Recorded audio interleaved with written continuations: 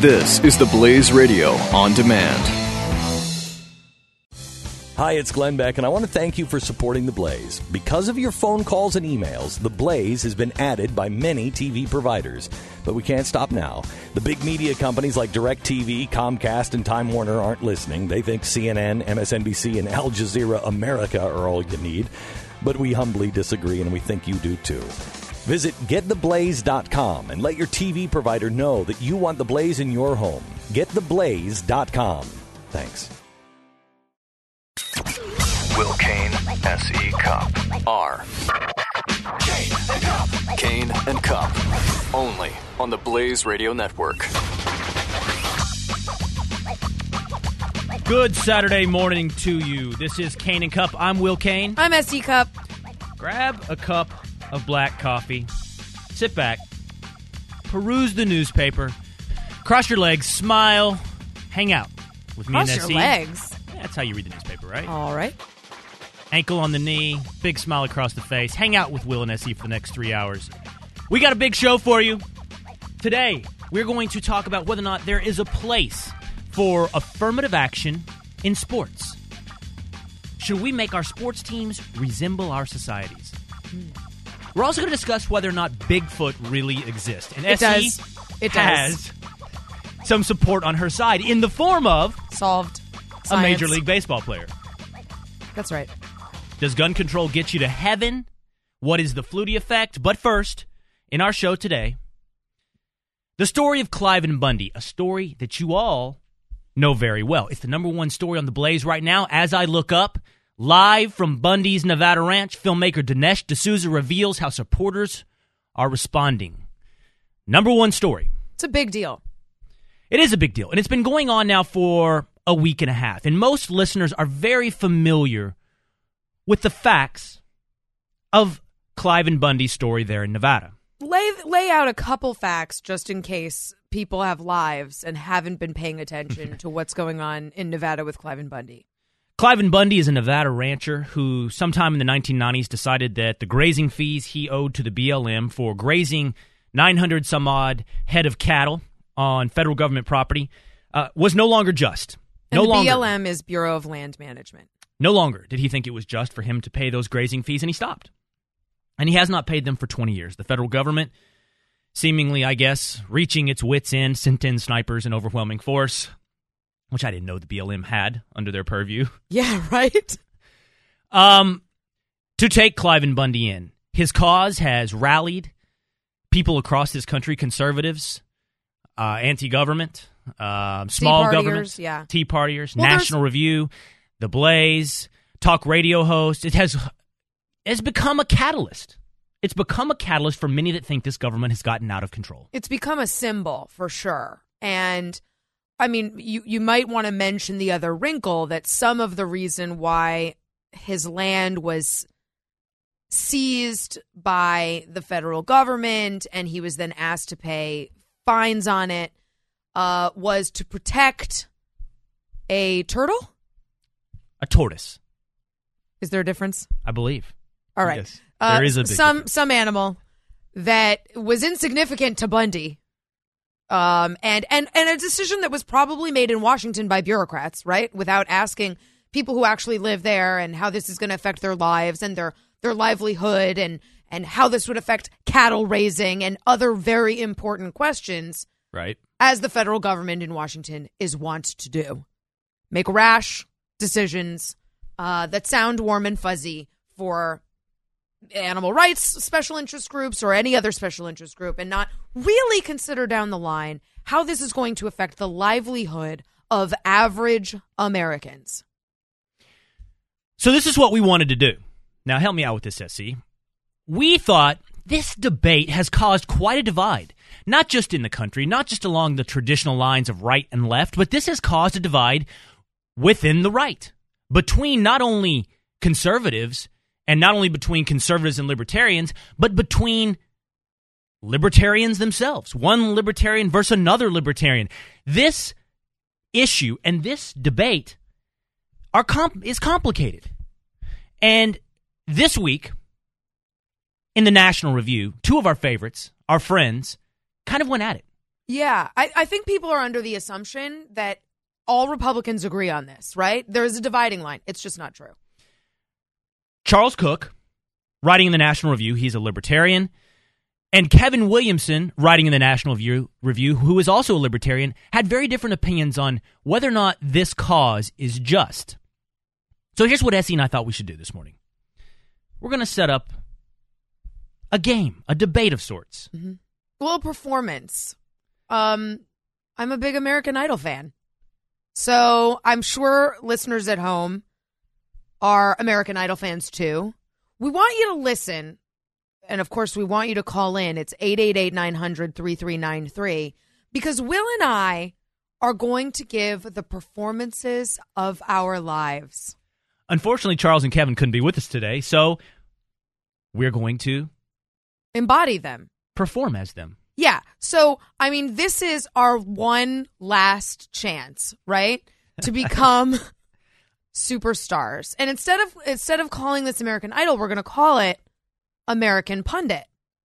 And we're each going to give the performance of our lives. And then we're going to judge each other based on a whole number of factors. And you at home. Yeah.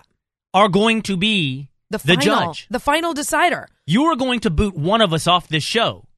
Yeah, you're going to send one of us home. At least on this segment. Just for the meantime. Not for forever. How are you going to do that? You're going to call 888-900-3393. Or you're going to tweet us at Will Cain, at SE Cupp, hashtag Cain and Cupp.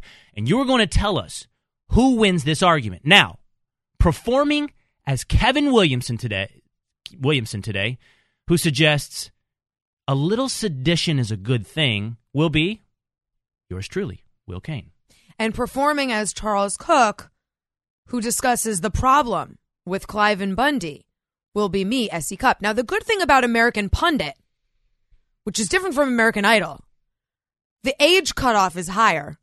So Will and I, in our 30s, can still perform on American Pundit. Whereas we could not perform on American Idol. We're too old. And I think I speak for both of us. We don't sing. I mean, I like to sing, but I'm not good at singing. You do sing. You will sing before the show is over, most likely. I do sing all the time. But that is not the point of American Pundit. The point of American Pundit is for you, Will, to give the performance of your lifetime as Kevin Williamson and convince this audience at home to save you and vote you their next American Pundit. All right, so this is American Pundit. Resolved. Take it away, Will. The issue for the debate today. It seems clear to most impartial observers that Cliven Bundy does not have a legal case against the federal government of whether or not he should be able to graze his cattle on BLM land without paying grazing fees. However, there is a role in society for civil disobedience. Resolution for this debate between me, Kevin Williamson, and you, Charles Cook, who've dropped a few octaves and have dropped your English accent today. I still look good, though. You might have actually gone up a few octaves. Might be a little deeper. Is whether or not this is a just cause. Whether or not Cliven Bundy's cause is a worthy act of civil disobedience. Now, taking the floor, Kevin Williamson. Oh, you haven't started yet? No, that was the setup. That was the resolution. We had to know what we're debating. Okay. We must first set out the facts that legal and just are not one and the same. They don't mean the same thing. And there is a proper place in American society for an act of civil disobedience. We have a long tradition of it, from Henry David Thoreau to Martin Luther King and Rosa Parks. When the laws are unjust, the laws should not be followed. We have arrived now at a place in American history where the number of laws, we don't even know at this point, 4,000 some odd laws, are so voluminous and to the point of having become a monopolist in the specific case in Nevada, where the federal government owns 87% of the land, we can no longer hide behind the defense of we must obey law. We can no longer hide behind the defense of the rule of law. And why should we? When the government itself does not do so, does not avail itself or defend itself according to the rule of the law, when Obamacare is the greatest injustice when it comes to the rule of law in half a century, when the government capriciously sets aside its own laws. In fact, there's no better example than the case of immigration. In fact, it's a direct corollary to what's going on in Nevada. The government does not enforce its own borders, nor does it enforce its own immigration laws. And in fact, in that case, it's exactly the same corollary because we're talking about a trespass. An illegal immigrant trespassing on American property. Clive and Bundy trespassing upon government property. Why is it one trespass provokes the full weight of the government, complete with snipers, and the other trespass shall be ignored? How is that? And in this case, the justice, the reason for the trespass, the reason for the force is the defense of a tortoise. That's not a reason. That's an excuse.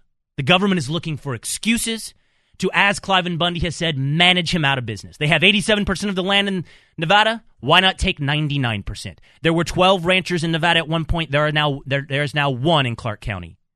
12 in Clark County down to one. His name is Clive and Bundy, and his life is short at this point. His life as a rancher is short. And then we add on top of that the force used to protect this tortoise. Overwhelming governmental force. When you add the capriciousness of the enforcement of these laws, combined with the overwhelming force in enforcing these laws, you do not have the rule of law. This is not an example of the necessity of following the rule of law. What you have is the rule of gangsters. Okay. Thank you, Will. Kevin. Thank you, Kevin. Well, first of all, let me just say you look great. Oh, thank you. I think I really like what you've done here. It really... The ensemble? It speaks to you. I mean, I really get who you are with this outfit. I like it a lot. The all black? Yeah, really, really good. As Kevin, I would be wearing all black. Yeah, goatee. Double-breasted. Big boots. Right. A lot of leather. Yeah, it really does. It works for you, man. It works for you. I really love your passion. Your passion came through in this. Thank you. And that means a lot to me coming from you. And that sometimes can help overcome maybe some areas where you fell a little short. Let me just say, you were a little pitchy. It was a little pitchy. There were times where you were a little flat, times where you were a little sharp, you weren't hitting the notes. But that aside, let me give you some specifics here. Admitting at the outset that Clive and Bundy has no legal case doesn't really help your argument. I get that you were granting some things in the beginning, but suggesting that Clive and Bundy has no legal argument, I think at the outset sets people up to not want to be on Bundy's side. Secondly, I think that the role of civil disobedience, as you say, is only determined by the success of that disobedience. And we don't know whether that disobedience is ultimately successful yet. So I think it's a little too early to be quite as predetermined as you were. Again, I really liked your passion, though. Oh, thank you. Another thing, you said that we can no longer hide behind the rule of law. I'm curious as to what laws you think we should get to follow and which ones we shouldn't, and who gets to make that decision. Is it you, Kevin Williamson? Is it me, Simon Cowell? Is it my friend over here, Charles Cook? And then you brought up immigration, which I thought really kind of proved my point, or proved the opposition point. Don't you want immigration laws to be enforced? Or are you suggesting that we should not enforce immigration laws so that Clive and Bundy also does not have to follow the law? Someone like you, I imagine, really wants immigration laws to be enforced because you argue for it all the time. All the time. Now you're seemingly saying, we don't enforce immigration laws. Why should Clive and Bundy have to follow them? And finally, I will agree with you that the force of government is out of hand. I think you made a really good point there. So overall, good performance, a little pitchy. Now it's up to the audience at home, 888-900-3393. Are you going to send Kevin Williamson home, or is he going to be your next American Pundit coming up. But first, when we come back, it's time for Charles Cook's argument. That's right. Inhabited by S.E. Cupp, Charles Cook's argument that the rule of law must be followed. That after the break on Cain and Cupp. You're listening to Cain and Cupp on the Blaze Radio Network.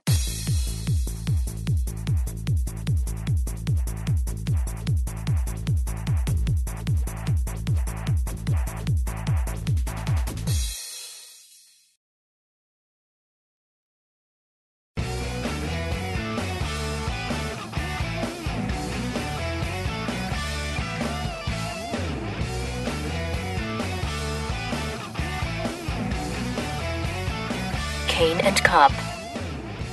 Welcome back to American Pundit, where we've just heard from Kevin Williamson, parentheses Will Cain, pretending to be Kevin Williamson, on why civil disobedience is key, and Cliven Bundy's case is a worthy example of civil disobedience. We will now hear from our competitor, and you at home are going to decide who wins, Kevin Williamson, parentheses Will Cain, or Charles Cook, parentheses S.E. Cupp. You are going to call 900-3393 or tweet us at Will Cain or at S.E. Cupp. Which one of these two pundits is going to go home today? We should now hear from Charles Cook.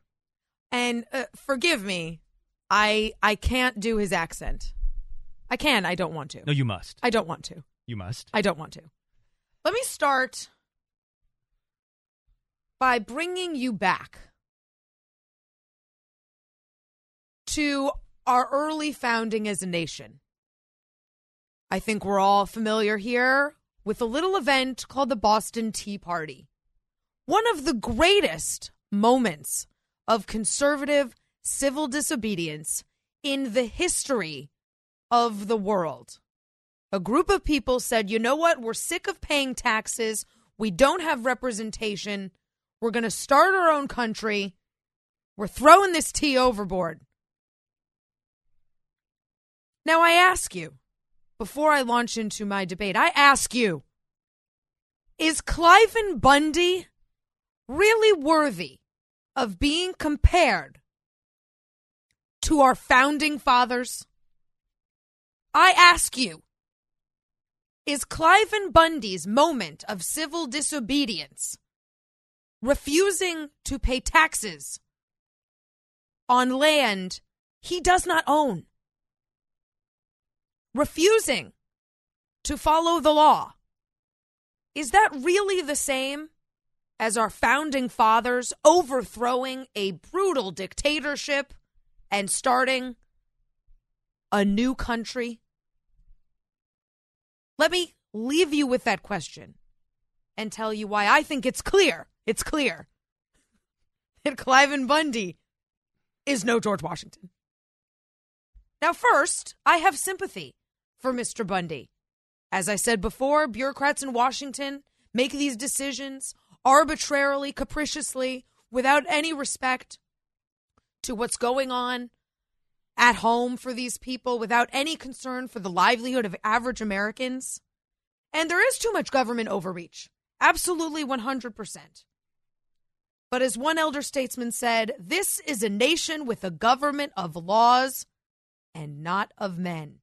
And if we are patriots, if we are indeed Tea Partiers, it is incumbent upon us to respect the rule of law and not the men who create them, but the laws themselves. Because without these laws, we are a nation of anarchists. And yes, of men who capriciously get to decide what we can and cannot do, what laws we can and cannot follow. And no one here would agree that that is the kind of government we want to live under. Now, the Declaration of Independence Oh, God. reads All the way back again. that prudence will dictate that governments long established should not be changed for light and transient causes. Bundy's is a light and transient cause. He did not start out to set a revolution by refusing to pay levies on this land. It was not in his mind to start a revolution. He is not Gandhi. He is not Washington. He is not Rosa Parks. He decided he didn't want to pay a fine. And as lofty as that goal is, it is not reason for civil disobedience. You, Sir Cliven Bundy, are no George Washington. Thank you very much. All right, when we come back, you will get my judging of that performance. You will vote at 888-900-3393. You will tweet us at Will Cain and at SE Cup which one of these pundits is going to go home after the break. You're listening to Cain and Cupp on the Blaze Radio Network.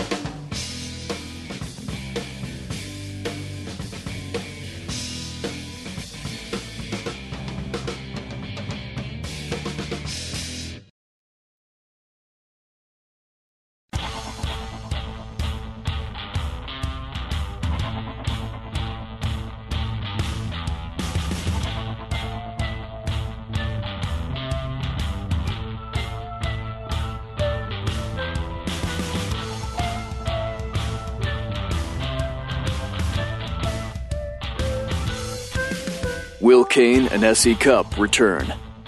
Welcome back to Cain and Cupp. I'm S.E. Cupp. He's Will Cain. And you've been listening to our version of American Idol, which we're calling American Pundit. Now, ideally, in an ideal world, we would have done this with two pundits. Our friends Charles Cook and Kevin Williamson. And we acknowledge that me acting as Kevin Williamson, and me performing as Charles Cook, I mean, we don't do them justice. Is a little confusing. And weird. As Jonas Miller on Twitter points out, there's so much second and third person dialogue in this segment. I'm not sure who in the hell I'm listening to. Yeah. Granted. We understand. Fine point, Jonas.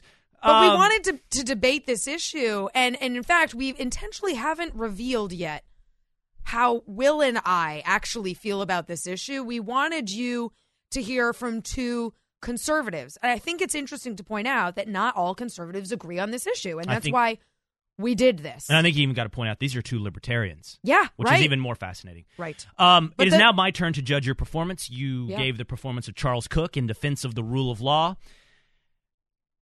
I thought it was an atrocious performance. It was the cruise ship version of punditry. You confuse the resolution. You cannot hide behind the rule of law when the point is the rule of law is unjust. Civil disobedience is the act of breaking the law because the law is no longer worthy of being followed. You point out that Cliven Bundy isn't the perfect hero in this story. He isn't the perfect protagonist. Big deal. MLK's character, should it be parsed to find out if his cause was just? Is Rosa Parks perfect from head to toe and from birth to death? Was everything she did perfect? You want to sit on the sidelines quoting Thomas Jefferson in the Declaration of Independence while there's real things going on. You can't even say that with a straight face, dude. What are you waiting for? You wait for perfection, Charles. And I tell you that life is happening in front of us. That was atrocious. From start to finish, from the resolution to the conclusion. We expect more at American Pundit. You, sir, ma'am, I'm confused. Must go home. Well, you're not going to Hollywood. Well, Simon, I think the good thing is the voters get to decide. They do. And we have some votes in on Twitter. If we can just go through some of the responses, I will give some responses in defense of Charles W. Cook, and there are plenty. Oh, are there? Yeah, there are plenty. From Spencer Brown, I have to say, S.C. Cupp wins American Pundit. As I agree, the Cliven Bundy, you are no George Washington. As usual, this from Karen S. Charles Cook, a.k.a. S.E., smoked Kevin, a.k.a. Will. From Elizabeth, we are a nation of laws. Don't like them, change them. I think that's a vote for me. No. Oh. Joanna, S.E. Cupp, I like your last sign. You, sir, are no Washington. Rudy Mayer, S.E. Cupp is right. Cliven Bundy is no patriot. He's more like the Whiskey Rebellion rioters that George Washington had to put down. And you can't leave out Jim Evans, who says, although the delivery left a lot to be desired, C.W. Cook Moves on. Sorry, Will Cain. That was simultaneously a vote for you and an insult. Hey, maybe I was a little pitchy. Well, I didn't know you were going to read them off all one at a time, which I can do that too. Do it. Rob Supan, no contest. Cook, parentheses, SE goes home. I'm going to have to go with Mr. Williamson, says Matthew Wells. Sandy Jean says next American pundit, Kevin Williamson. Conservatarian Joe, pitchy Kevin, Will wins hands down, SE. Taxes? Fees? A hero? Rosa Parks broke the law. Yikes. And then my friend on Twitter, who I will not pronounce his name, he's already almost got me fired more than once. Yep. He says, you have my vote, Will Cain. Sorry, SE Cupp. Mm-hmm. You want to reveal for the audience the count on Twitter before we go to Al in New Jersey? Let's have Al in New Jersey decide who wins, because by my count, we seem tied on Twitter. You're very confused. It would be nice for you to lean on Al because the count is not even close. But you know what? You want to go with Al in New Jersey? You are going to decide this, despite AJ. the fact that I have AJ. Oh, I'm sorry, AJ. AJ's right now like, who is Al? Despite the fact that I have doubled your vote count on Twitter. No. I feel very comfortable going with AJ. AJ, who goes home? Charles Cook or Kevin Williamson? As much as I love Charles, he has to go. Yeah! We have uncommon sense laws. How else do we fight uncommon sense laws than through civil disobedience? How else can we do it? Well, there is a legislative process for that. Other than voting, obviously. Right. Other than by following the law and voting for politicians that you like and voting to change the law, right? Other than that, how else do you do it but civil disobedience? True. And the other issue is our police states have become enforcement arms of our local government. It's no different. Cattle ranchers, someone driving without a seatbelt, what's the difference? When they need money, they figure out what law can they lean on the most to get the most cash from it. In this case, they benefited the most by taking his land and giving it to someone else. That's how else do we do with we need civil disobedience. AG, when you called in this morning, did you know that you were going to be the deciding No, I didn't. I'm vote actually nervous, and I'm never nervous. in American Pundit? You just decided who is our next American Pundit. All right, AJ, I don't want you to go away. I want you to hang out for 1 second, but we should now officially declare the winner is Kevin Williamson, parentheses, Will Cain, America's... Do you get a big cheer? Do you have like the big cheer? Yeah! Woo! But I want to do this. I want to do this quickly now, AJ, is I want to also share actually what I think and what SC thinks. And this is what I think in the end. I believe the argument that I just gave for Kevin to a large degree. Except for one thing. The only part of the argument that I had to really that I had to really inhabit, is that I don't believe this is the perfect example. I don't believe that Cliven Bundy is the perfect catalyst for civil disobedience. I believe in civil disobedience. I believe that when the laws are unjust, you should not have to obey the law. It's the right way. It is really the only way to change them. The legislative process has left you behind. 51% does not give something justice. True. Receiving 51% of the vote does not mean you are just. That's simply the sanctioning of the mob. However, I look at Cliven Bundy and I think, it's a guy that didn't want to pay his grazing fees. And I can think of 10 other cases in this country, whether or not it's parents being forced to send their kids to schools that are under and subpar and having no options and the government not allowing them choice, or the new stuff by the Social Security Administration to force you to take on the debts of your parents that are more worthy of civil disobedience than Cliven Bundy specifically. And I'll also weigh in. I agree with a lot of what Charles has to say, as I usually do. He's a very smart guy, and the rule of law is important, but it's not everything. And there is a role for civil disobedience, and civil disobedience is often the only way to fight for justice when the legislative process fails you, as it often does.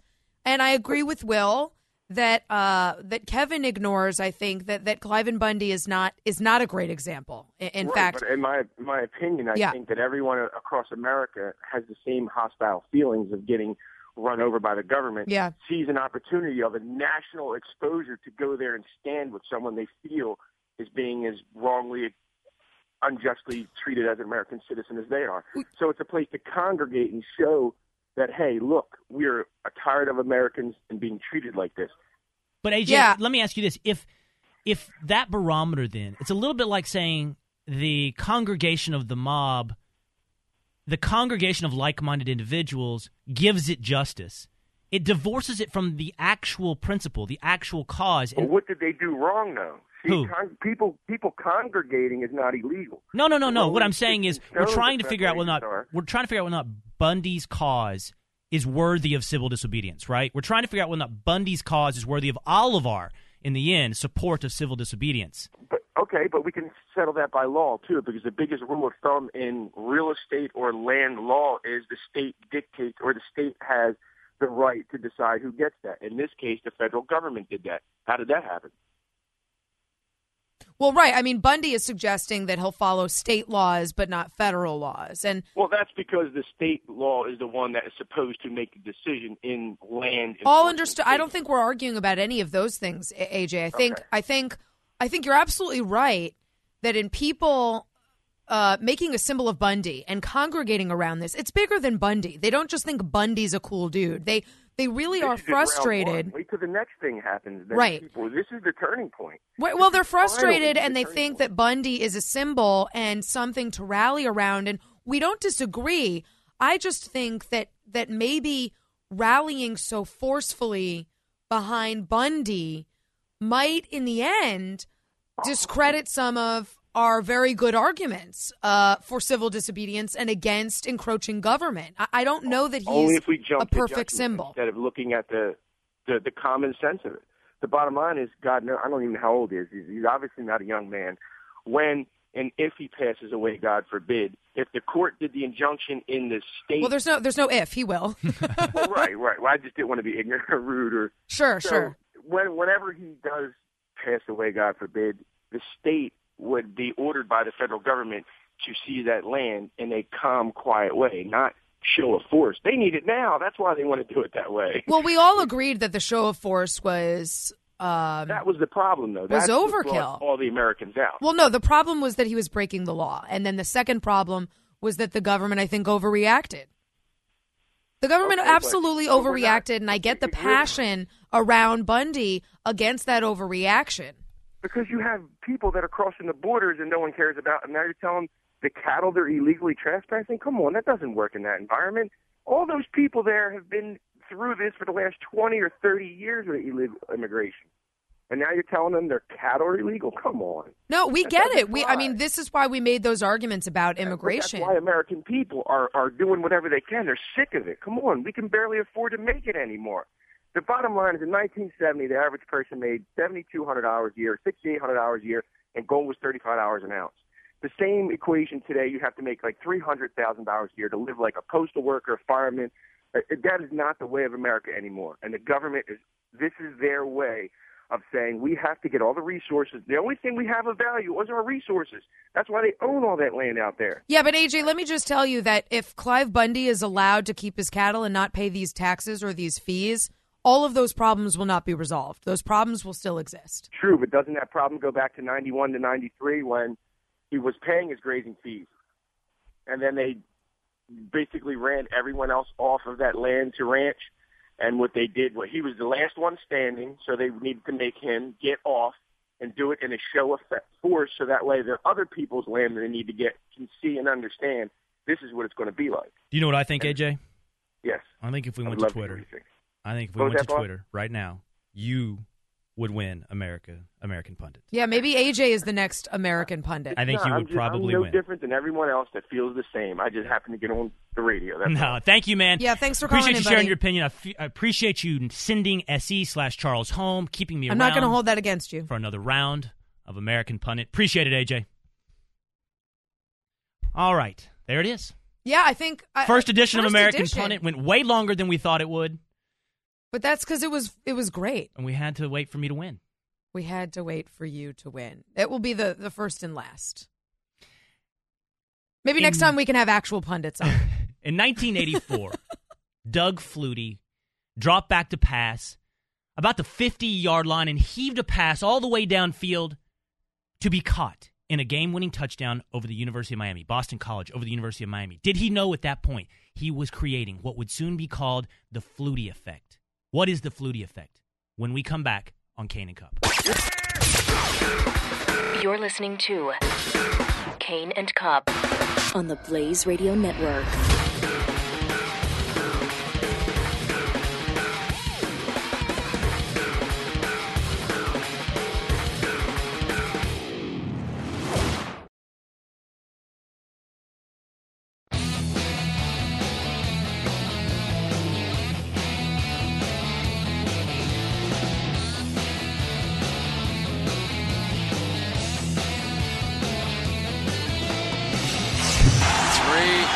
Receivers out to the right.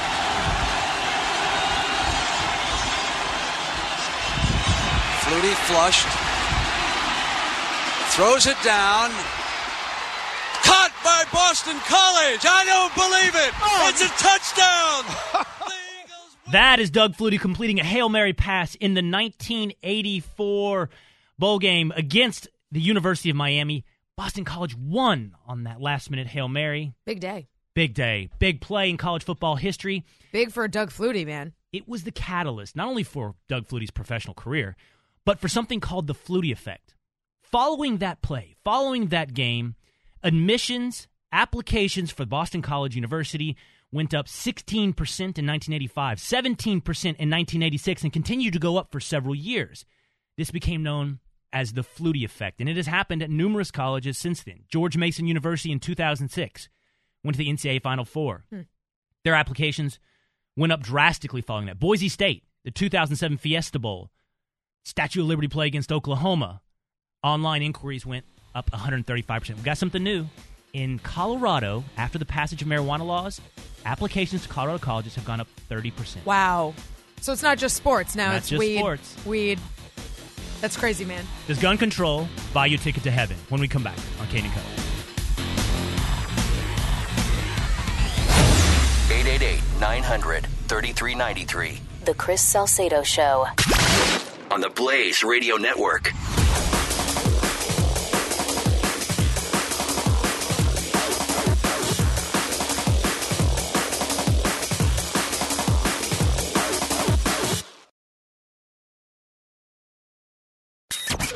Will Cain, S.E. Cupp, R. Cain and Cupp, only on the Blaze Radio Network. Well, what are you going to do with all that money? Actually, I was thinking of donating a large portion of it to charity. Really? No. Well, you should, Jerry. No, to tell you the truth, I was thinking of buying my father a new car. Now, you see, that's nice. Yeah, maybe a Cadillac. Cadillac, ooh la la. Yeah. That would really blow his mind. He's always wanted one his whole life. He's never been able to afford it. I'm going to do it. You're going to score some big points with the man upstairs on this one. Oh, isn't that what it's all about? That is what it's all about. Scoring points with the man upstairs. Scoring points with the man upstairs. That's definitely what Michael Bloomberg seems to think. That's what it's all about. We'll get to that in a second, but you might have been wondering in the months since Michael Bloomberg left the mayor's office in New York City, what's that guy been up to? What's he been doing with all his time? Has he been shopping? Has he been playing golf? Traveling? Maybe he went on one of those cruises. Maybe he went on a family vacation, out to Wally World. What's he been doing? What does a billionaire do in his time off? Yeah, well, I know what he's been doing. He has been planning basically a takeover of the NRA. Some people go play golf. Some people retire to Boca Vista. Some people plan a hostile takeover of a very influential special interest group. Bloomberg announces he plans to spend $50 million, which is change for this guy. And he said as much. And he indicated as much. I give $50 million here, $50 million there. I gave it to the oceans, he said. I gave it to this. The oceans. He said that was literal. I know. And the oceans are grateful. The oceans. The ocean called. It's It's another Seinfeld reference. I got $1 million. I got $1 million. Plans a $50 million challenge to the NRA. As you know, Michael Bloomberg has tried to work his magic on gun control, and by work his magic, I mean spend money to overcome the gun rights groups, and not very successfully. But that's not stopping him. That is not stopping him. He says, quote, this is from the New York Times, an interview he did, "We've got to make them afraid of us." Right. As a gun rights advocate myself, a gun owner myself, someone who's pretty familiar with these arguments and the goings on, the daily goings on of these kinds of things. Let me tell you, Michael Bloomberg, if you're listening, and I know he is. I just got nervous. No one's afraid of you. No one is afraid of you, Mr. Bloomberg. Let me tell you, if I know my friends at the NRA, and I think I do. Speak for yourself, sister. And I think I do. When they heard this news, they high-fived. Because you, Mr. Bloomberg, are quite possibly the worst, and by that I mean the best, face of gun control that the NRA and gun rights advocates around the country could ever hope for. Let me tell you why. First of all, your success on these issues is immeasurable. And by that, I mean you have none. It can't be measured. It can't be measured. You have no legislative success. Nothing's changed in Congress. In fact, your effort, Mayors Against Illegal Guns, has basically dissolved in embarrassment because you tricked so many mayors into joining your group because they thought, well, hey, I'm against illegal guns. And then they realized, no, this is a gun control group that is looking to take away law-abiding owners' gun rights. What? And they dropped out. What more evidence do you need, by the way, to that point, than the fact that the stated purpose is to rival the NRA, which is an organization for legal law-abiding gun owners. owners. Well, that's my other point. Why go after the NRA? The NRA represents law-abiding citizens, not criminals, not even gun manufacturers. That's the NSSF.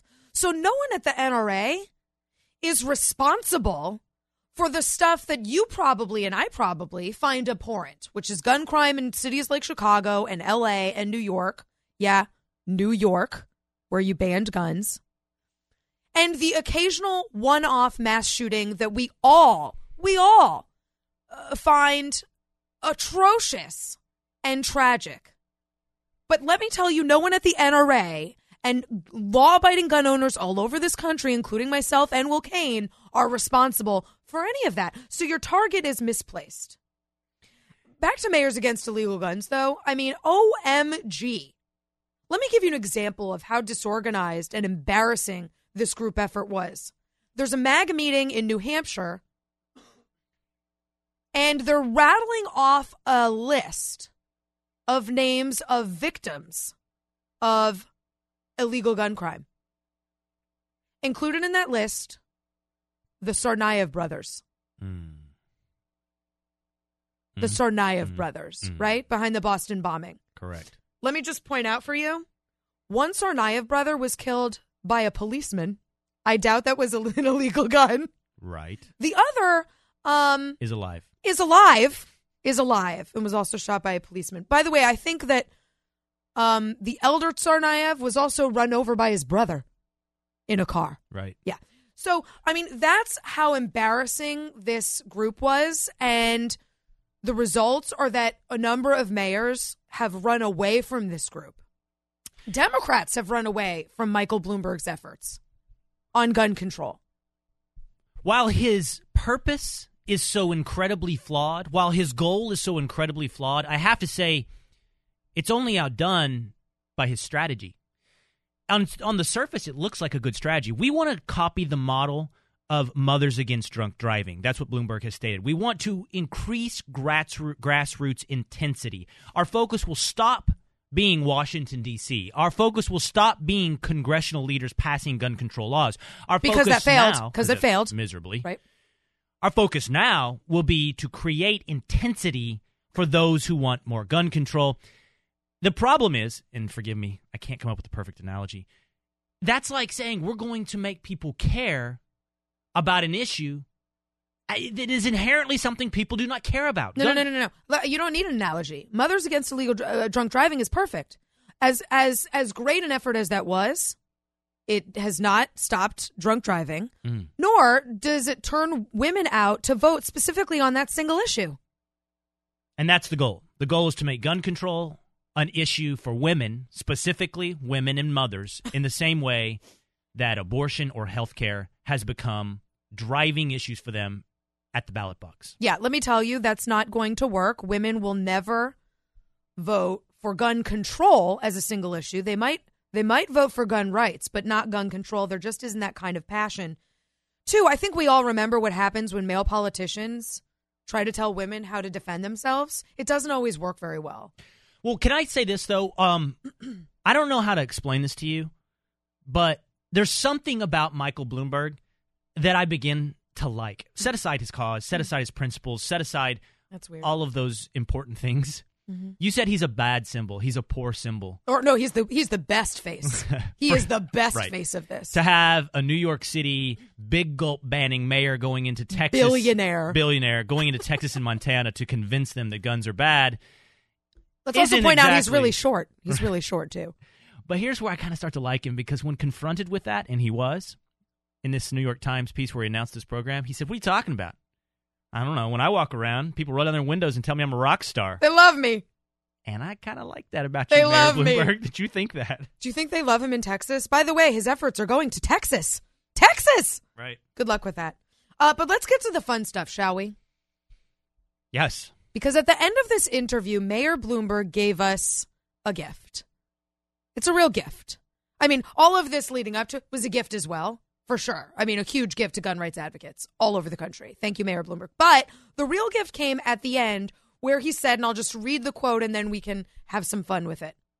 Pointing to his work on gun safety, obesity, and smoking cessation, he said with a grin, quote, "I am telling you, if there is a God, when I get to heaven, I'm not stopping to be interviewed. I am heading straight in.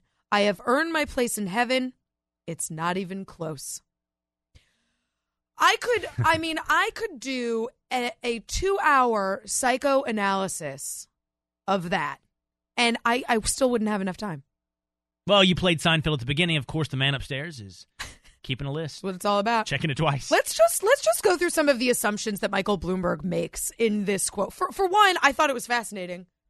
He thinks there's an interview process. I mean, of course he does. That's not surprising. He's a business guy. He probably thinks it's like the Goldman Sachs interviews where there's like multiple rounds. You've got to guess how many pianos there are in New York City. You've got to like go out to dinner once and show that you can be like socially, okay. Okay. There is a pearly gates. There is St. Peter. No. But it's not just a guy with a list. It's not just like Santa Claus with like a list of good people and bad. There's an interview. He says, "I'm not stopping to be interviewed. You and I will. We might have to go through the interview process, but not him." The funny part is like God hasn't been keeping up, right? He's too introduce busy. yourself to me. Show me your resume. What are your weaknesses? What have you been doing for the past 80 years? Well, God, my biggest weakness, I would say, is that I'm a little bit of a perfectionist. I also like how he thinks that there's like there's a gradation. Like you can be close to getting into heaven but still not get in. Or you can be on the brink and they'll kind of just wave you through. For him, it's not even close. He is 100% in. Oh, it's the mayor. Mayor, open the doors, please. Just come on through, Mayor. Don't ignore the interview process. No, it's okay. It's okay. He doesn't have to wait in line. He's with me. Yeah. He's with me. Just let him in. Lift up the velvet rope. It's not even close. Can I tell you something? It's amazing. I find it a little endearing, SC. Now, you know I've adopted this principle that if you carry your deviance, if you carry your quirkiness, if you carry your little odd part of your personality out to such a degree, to such an absurdity, yeah, you become endearing I don't know. It's like you become somebody in one of my favorite movies. You become a character in a Wes Anderson movie, in a Coen Brothers movie, and I begin to like you. And Mayor Bloomberg suggesting that he gets ushered in past the velvet rope, past the long line, no straight interview through the pearly necessary. gates, no interview necessary. And he said it with sincerity. Yeah. Makes me go, I kind of want to buy you a beer. Yeah, it's kind of like, it's the Gary Busey effect, right? Yes, like, yes. First, you're like, oh, this guy's crazy, and I don't want to be near him, and I don't even want to watch his movies anymore. But the more he goes whole hog into his persona and character, you're like, that dude is hilarious. That dude is awesome. Because I think he's serious. Because it's real. Now, here's the question. When we come back from our break, we need to set up a game of bros again. That's right, Game of Bros. We got another guy. Is he serious? That's the question for our Game of Bros. Bigfoot, Major League Baseball, are they serious on Game of Bros when we come back? This is Cain and Cupp on the Blaze Radio Network.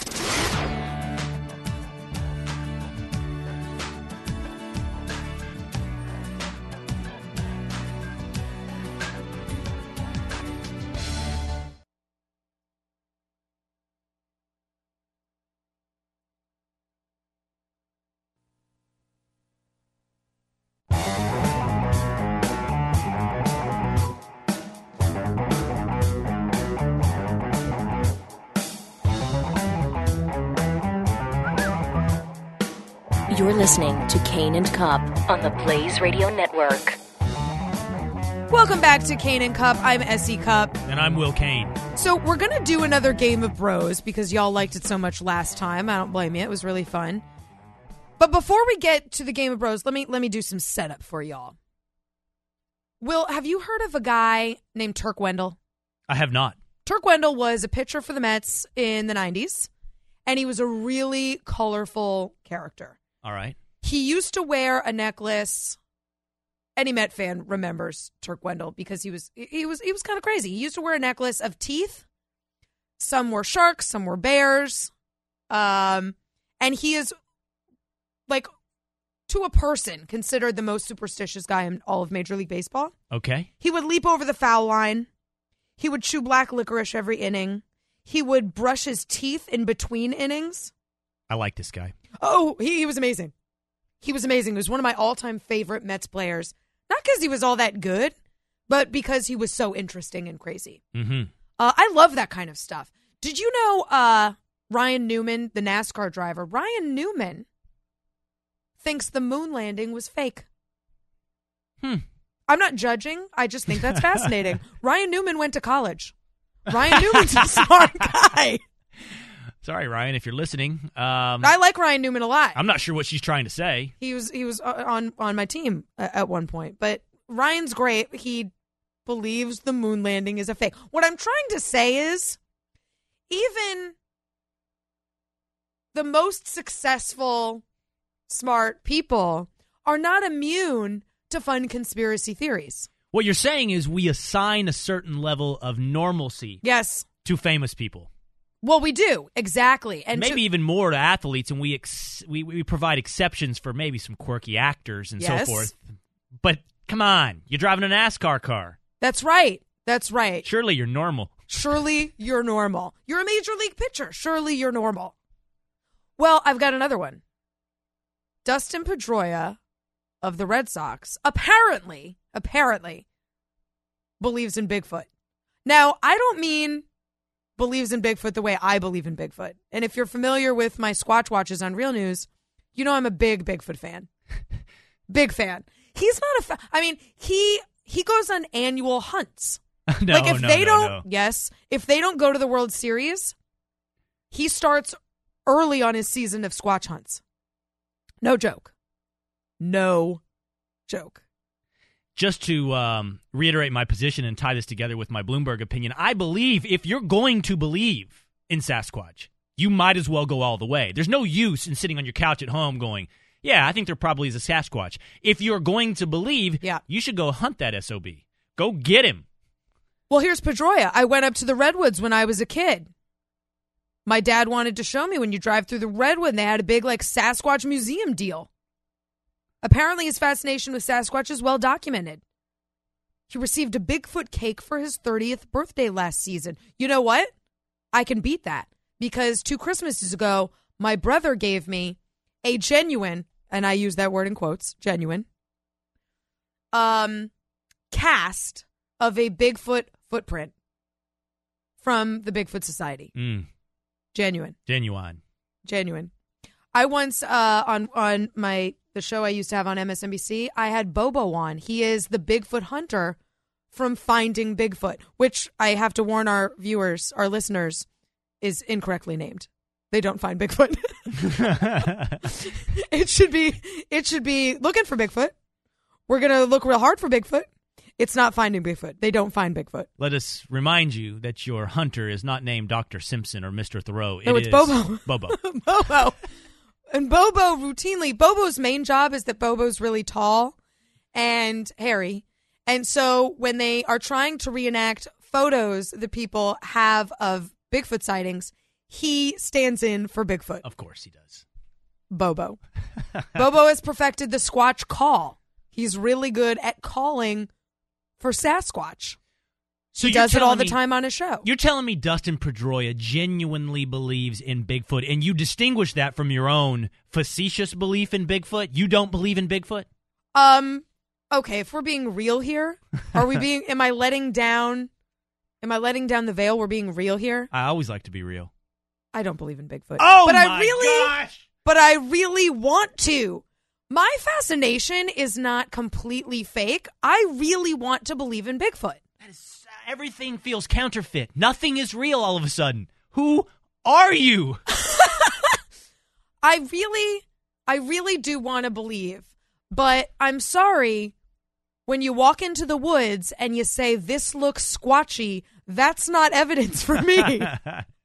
I'm not convinced. When you look at berries and say, that's what Sasquatch likes to eat, that's not evidence for me. That's conjecture. And while I admire your passion, Bobo, I need a little more. I'm going to need a little more. I'm more fascinated by the people who believe in Bigfoot. So here's the question. Is Dustin Pedroia like you? Is he counterfeit? Yeah, right. Or is he real? Does he really believe in Bigfoot? We're going to put it to our bros. Game of Bros. Is Dustin Pedroia for real? We're faking it. On Cain and Cupp when we come back.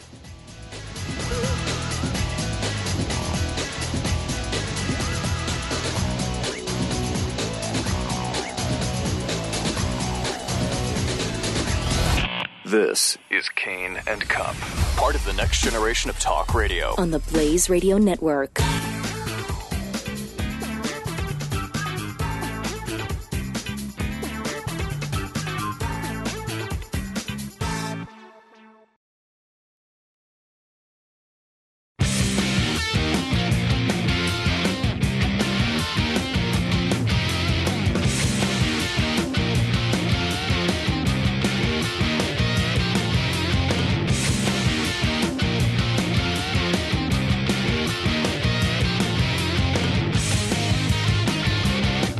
Cain and Cupp on the Blaze Radio Network. I'm Will Cain, at Will Cain. She's S.E. Cupp, at S.E. Cupp. Give us a call, 888-900-3393. Is Dustin Pedroia for real? Does he really believe in Bigfoot? Or, like S.E. Cupp, is he a counterfeit? Is he a fraud? Has he been pulling one over on all of us for all this time? There's only one way to find out. And I think we need to play a game of bros. Indeed. There's only one way to settle this. Obviously, it's Game of Bros. He seems into it, but it also seems like he could be playing a massive prank on all of us. Okay. And I've pulled some great clips of Dustin Pedroia talking about his love of Bigfoot. These are all from an interview on WEEI in Boston with Rob Bradford earlier this year, and they are spectacular. And they leave some ambivalence. So we need our Game of Bros. We need our bros to determine whether Dustin Pedroia is real or faking it. Let's bring in our bros. Bros, we'll start with you on the right. Let's have you introduce yourself.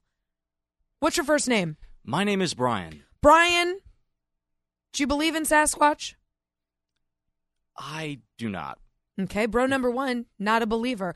Bro number two, introduce yourself. Hello, I am Steve, and I'm also not a believer. But, Steve, are you a bro? We just met today, Steve.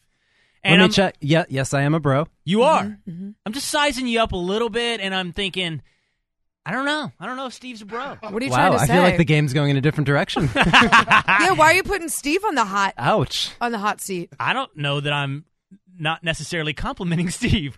All right. Well, is it a good thing to be a bro? We haven't yet decided that. That maybe next week on Game of Bros. Yeah, we can have a bro off a little later, but meantime, bro number 3. I'm not going to call your brohood into question. Bro number 3. What's your name? I'm John. John, if Sasquatch is real, is he a bro? From what I understand, he smells bad, so I have to say no. Oh, you know different bros than I do. No, he's suggesting, clearly bro's got the axe layered on. Gross. Gross. Wouldn't be rolling around stanking. All right, so here's what we're going to do. We're going to play 3 different clips. After each one, I want you to tell me on a scale of 1 to 10 if Dustin Pedroia is real or faking it. 10 is he's a true believer. 1, he's faking it. This is a massive joke. After each one, you're going to tell me what your number is. We're all going to start at 5 because nobody knows. We're going to start neutral. Okay, play the first clip. Why do you actually think that these things exist? Well, what do you mean, why? Well, what proof do you have? What do you mean, what proof do I have? I don't know how else to... Do you have Google? Yes. I have the Google. Google some things. Okay. This isn't like a made-up creature that's like 20 feet tall. Okay, this isn't a movie. Okay, Rob? This is real life, man. They're out there. Okay.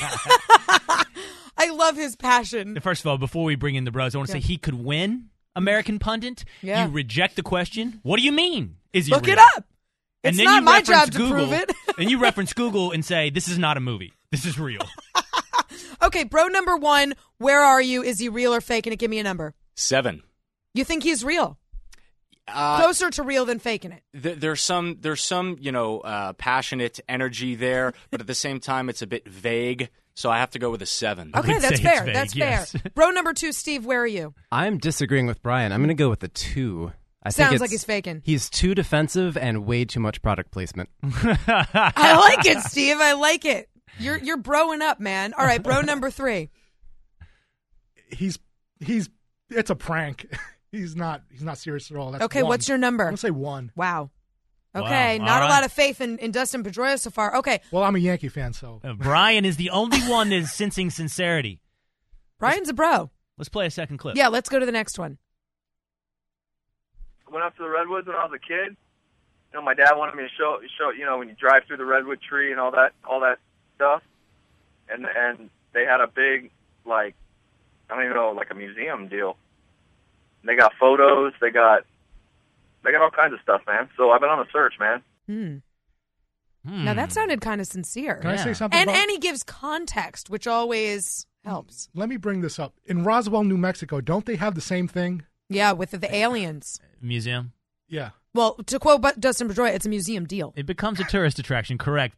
Bro number 1, yeah. Brian, you were moving in the direction of sincerity. You voted a 7 last time. What say you now? Now I say 6.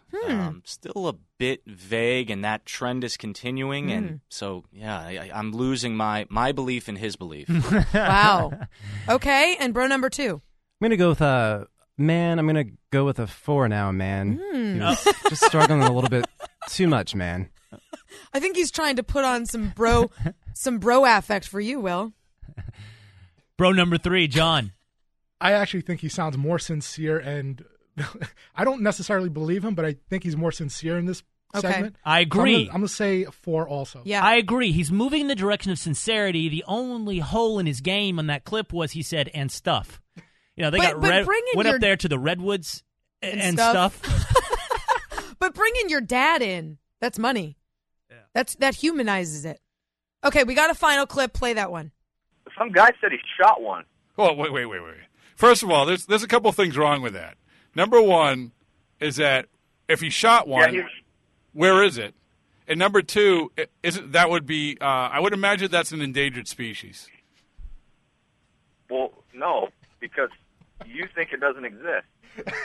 Okay. So, all right, it comes back to my first point. If he shot one... I don't have time to argue with you, but how come in 1980, Washington had a Bigfoot on their state, deal? Welcome to, California, and they got, this, the yellow flower thing, or welcome to the Sunshine State, or whatever. Yeah, they had a picture of some Bigfoot on there. How come they had that, Rob? Because the Harry and the Hendersons just came out. Wasn't filmed in Washington, was it? Yeah, it sure was. Seattle. Seattle. Well, I don't watch Harry and the Hendersons, Rob. I'm just telling you. Okay? All right, I believe you. I believe you. Okay, we can talk about this on another time, because I have to go live my life. That's awesome. All right? All right, that's fair. But we'll continue this Bigfoot talk later, because I got a lot of deals about Bigfoot that's real. A lot of deals. Got to go live my life, which is awesome. He's a definite bro. Whether or not he's being real or not, he's a bro. Which he has to go live his life, which is awesome. We don't have to do a game of bros to settle whether Dustin Pedroia is a bro. He's a bro. All right, final retally. Bro number 1, sincere, 10, or fraud, 1. Moving up to 8, but it's a very strict 8. Wow. Okay, so 8 is pretty... You think he's being sincere. serious, yeah. I do. I mean, I don't think otherwise. At the end of the day, it's really not worth his time to even be discussing this. Look, you're taking other factors in. I don't have time to lose this argument, okay? Why did watch Harry and the Hendersons, okay? Bro All right, number 2. Bro number 2. Yeah, along the same lines, just for the passion, I'll give him a 7. You guys were moving towards sincerity. Although, I noticed he said some Bigfoot, not the Bigfoot, so he's starting to slip. Oh, good catch, bro number 2. Bro number 3. I don't believe him at all. I say 1. Wow. He's bailing out. Yeah. He's like, I can't talk about this. And I heard you the got me and I can't talk You about could it. hear the smile on his face in the last 30 seconds. I think all 3 you can hear the smile on his face. Yeah. He's putting them on. So we got an 8, a 7, and a 1. That's pretty mixed. The bros, no, I mean, I think it's clear the bros, by a margin of 2-1, have voted that Dustin Pedroia is sincere. He's into it. He's a bro, and he's a sincere believer in Bigfoot. For what it's worth, I think he's faking. I think he's a fraud as well. Google some things, Will. Google some things. I don't have time for this argument. I don't have time for this, all right? I don't have time. Well, that was another successful game of bros. Thank you to our bros. You're welcome. We will have you come in to decide other stuff in the near future. We appreciate you playing. Coming up next, have little dogs replaced children? What? That's next on Cain and Cupp. This is Cain and Cupp on the Blaze Radio Network.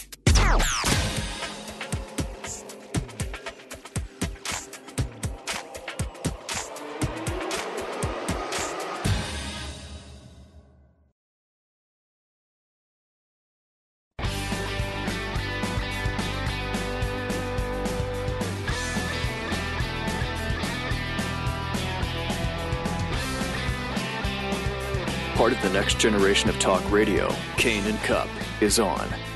Well, this is big. This is a hard right turn from Game of Bros. We're going to ask if women have replaced kids with small dogs. Now, before we get to that, to help us answer it, author Lisa De Pasquale, she has a new book out. She's a columnist at Town Hall, you may know, and she served previously as the director of CPAC. Lisa, welcome. Hi, thanks for having me. Sure. Your new book is called Finding Mr. Righteous. It examines dating, politics, and faith. Tell me about it. Well, basically, it's all the things you're not supposed to talk about: exes, politics, and sex. And what I do is I sort of tell my story of my religious journey through some of the guys that I've dated who have been, different religions: an atheist, a Catholic, a Muslim, an evangelical, a Quaker. And I just sort of use that as a way to tell the story, and a lot of the underlining things are, dating in the conservative movement, some backstory stuff about CPAC and Go Proud drama. And like I said, my own religious journey. The whole time I was at CPAC, I was an atheist, and that was sort of interesting, especially given all the drama that came from, social conservatives and Go Proud. Lisa, this is Will. Let me just ask you, because I'm just writing this down. You dated Give me the list again. A Muslim? Did you all say of them. She Sikh? stated all of All them. of them. No Mormons, though. I'm still looking for a Mormon. Well, Lisa, are any of these exes, I know some of these exes are in D.C., are any of them people we might know? Yeah, a couple of them are people that you might know. Tell me. I'm sorry? Tell us. Who are they? Oh, I don't want to get anyone in trouble, and I think I'm probably the most exposed in the book. I'm the only one that uses my real name. I understand why you did that. Okay, well, you make an argument that feminism has really sort of turned the goal of women, the desires of women around, and that we no longer really want to have kids, or we're delaying having kids. And actually the evidence kind of proves that more and more U.S. women are forgoing motherhood and getting their maternal kicks by owning small dogs. Data from the Centers for Disease Control and Prevention show that a big drop in the number of babies born to women ages 15 to 29 corresponds with a huge increase in the number of tiny pooches. How do you explain that? Well, I think there are two ways to look at it. I mean, one might be, in this current me generation that sort of shirks responsibility and they're on their, parents' health insurance until age 26. Maybe it's good that they start off with a dog before, having a human being. But on the other, I think it's, women naturally still have this, feeling of wanting to nurture something and take care of something. And, maybe they haven't found the right guy, and they want to channel that energy into something else, like dressing up a little toy poodle or something. So do you think this is a dangerous trend? Well, I think it could be dangerous if women, look to, other things, whether it's, hobbies or a dog or something else, to replace like real human relationships. Then I think, then we're talking about, dangerous territory. Just like I think we see a lot of men that are replacing, friendships and relationships with, video games and fantasy football. I think anything that distracts from, maintaining real relationships, whether it's real friendships or real romantic relationships, probably isn't good for, the overall future. Lisa, I think you're onto something. I think I might disagree with your conclusion, though. I've certainly noticed this trend towards, I don't know if it's just women, but couples adopting dogs long before they have children. Often, by the way, just a year or two before they have children, and then that dog is the most lonely being on earth once the first child comes. Forgotten and discarded. But I think a dog is actually good training for parenthood. I had a dog for 10 years before I ever had my first child, and the truth is, disciplining a dog and disciplining a child are not or should not be so different. And the same people that make mistakes with their dogs make the same mistakes with their children. Lack of discipline in both areas. Let one run you with the other. So I think it could be good training. Now, I don't think you need to go around dressing your dog up in little outfits, but it might be good training. Oh no, I think you're right. It's definitely good training, particularly for a couple. I think what the New York Post article was talking about, and the women they interviewed were particularly vapid in that they did treat their dogs like children and dress them up and insist on taking them everywhere. And I think for those types, people that are sort of giving up on, okay, I'm 35 and I'm not going to have children, so I'm going to put all my energy into having a relationship and a friendship with a dog. And, I should point out, I devote an entire section of my book to my dog Buster, so I am definitely a dog lover. I just have some concern if some women are replacing, real relationships with people, with having a child with a dog. Well, real quickly, we got a call from Jonathan in Tennessee. What do you have to say? Is you have something to say to Lisa about this? Yeah, it was just a quick personal story. I used to have a girlfriend. We're no longer together, but this was one of the catalysts that led to, obviously problems in the relationship. She had 5 small dogs. Oh, boy. Yeah, and she didn't have a job. Oh, boy. And we were stuck in a crummy little apartment in Miami. Oh, boy. And I was having to pay for everything at the time, and, that was okay, but I was also very, very sick, and I actually still am with Lyme disease, and the cost for the antibiotics was... oh, wow. I'm sorry, Jonathan, the Lyme disease, and then we got to go to break. It's bad timing here, man. Real bad. Yeah, that's terrible. Lisa, thanks for joining us. We appreciate it. Good luck with the book. It's Finding Mr. Righteous. Stay tuned. More Cain and Cupp. Part of the next generation of talk radio. On the Blaze Radio Network.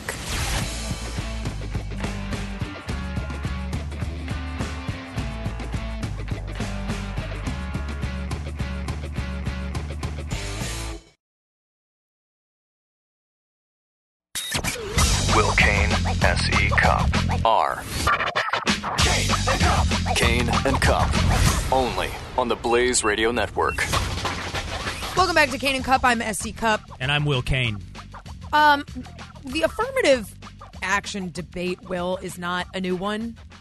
We've been having it a long time. The Supreme Court is still having it. They'll decide on an affirmative action case, a big case, later this year, right? A couple months? Later this month. In June, at the latest, they will decide whether or not a state can outlaw the use of racial preferences. Essentially, outlaw affirmative action. Yeah. I mean, if you're, you follow politics at all, like I said, it's not a new debate. However, there are always new wrinkles, it seems, added on to that debate and new things to think about. For instance, let me submit evidence number 1. Western Washington University recently sent a questionnaire to students asking them for advice on how the administration could make sure that in future years, quote, we are not as white as we are today. Oh, right. Mm-hmm. The president of this university said his explicit goal is to reduce the white population on campus. Here's a quote. I've said before and I'll say it again. We as a faculty and staff and student body, as an administration, if we 10 years from now are as white as we are today, we will have failed as a university. His name is Bruce Shepard. He's president of Western Washington University. He said that in a 2012 address. So he's not hiding this. No, of course he's not.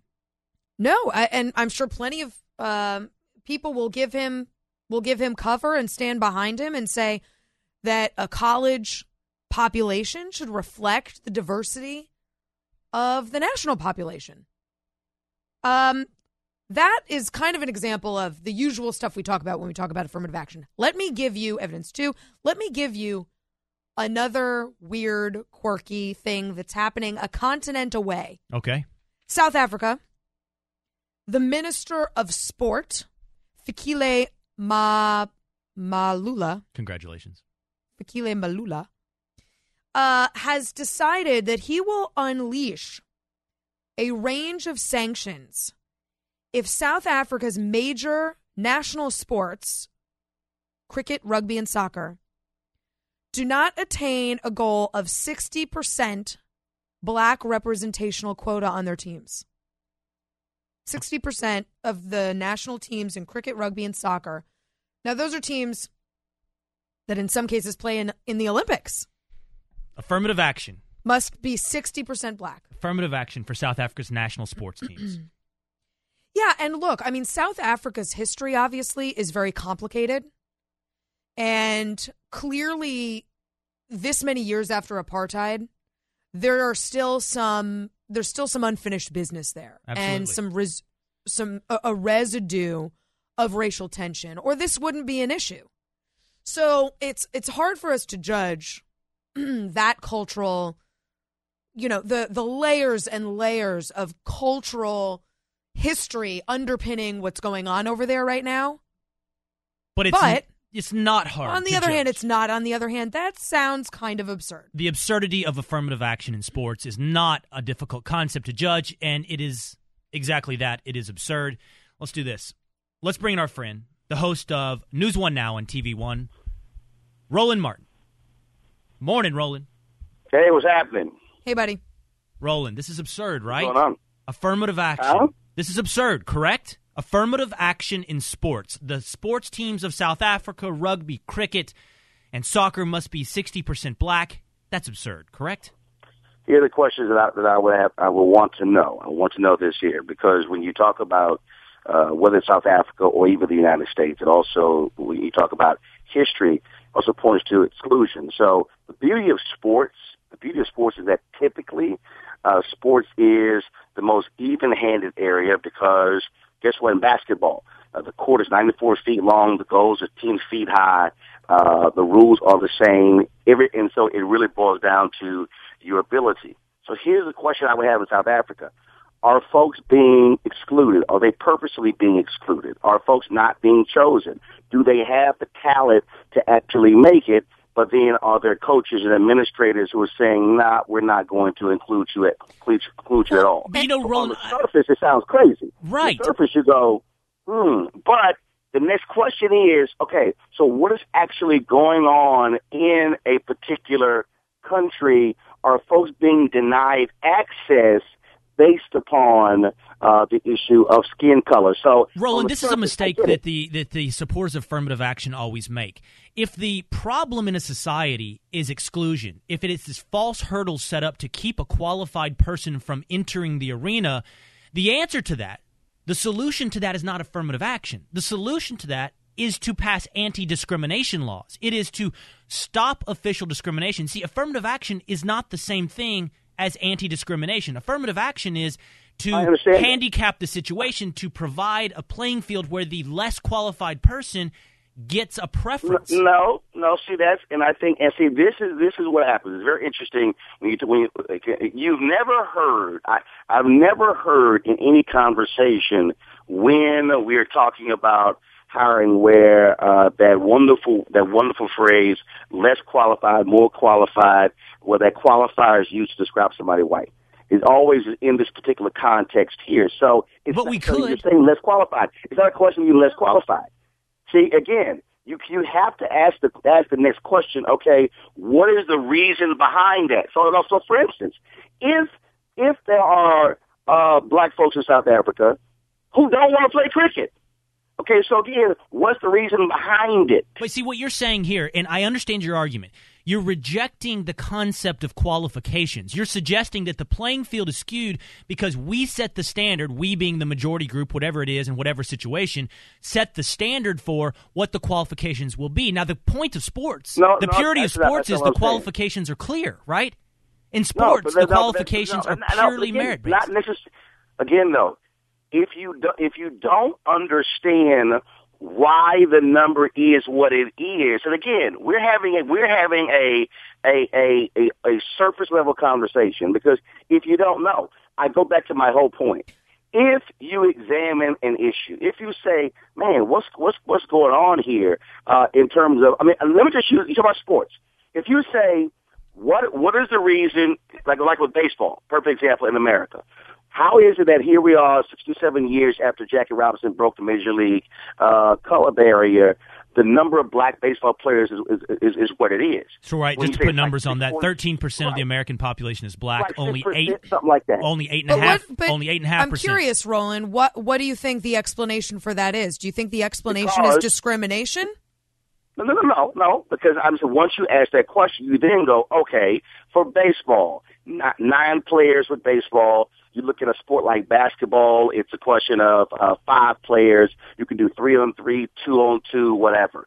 With baseball, it's a question of space, land, things along those lines. But Roland, do you agree? Let me take a step back for a second. Do you agree that sports, professional sports, should be a meritocracy?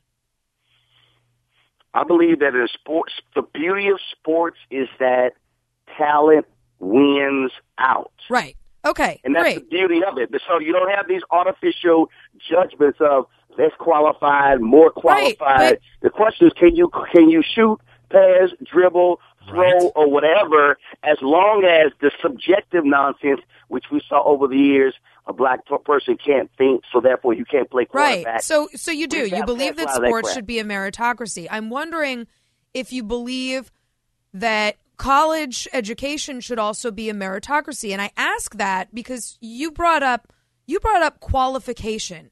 And there is so much research that shows that less qualified minorities are placed in colleges where they are basically set up to fail because they are not qualified to be there, and then they're left behind. How is that doing a service? Go ahead. Here's the issue when you begin to talk about education in this subject, because now we begin to talk about not just Because, see, we want to measure this idea of skill set when it comes to after you finish your 12th grade year and you're going to college, and then say, oh, let's all measure everyone the same, but then are we asking the measurement question from kindergarten through 12th grade? Because what we do know, and I understand what a university president, I understand what he's saying, what we do know is that the inequities that we have in our education system, you will see those things at a certain period of time. And so what happens is we want to question it then, but then we don't necessarily want to question it from first, second, third, fourth, fifth, sixth grade all the way up, because that's really where the issue varies. Well, right, and you're asking the right question, which is, are we adequately preparing all kinds of people to have the same level of access and opportunity once they reach the college age? And that, to me, is a valid question and a different question than asking, do our colleges reflect the diversity of our population, which seems completely arbitrary to me?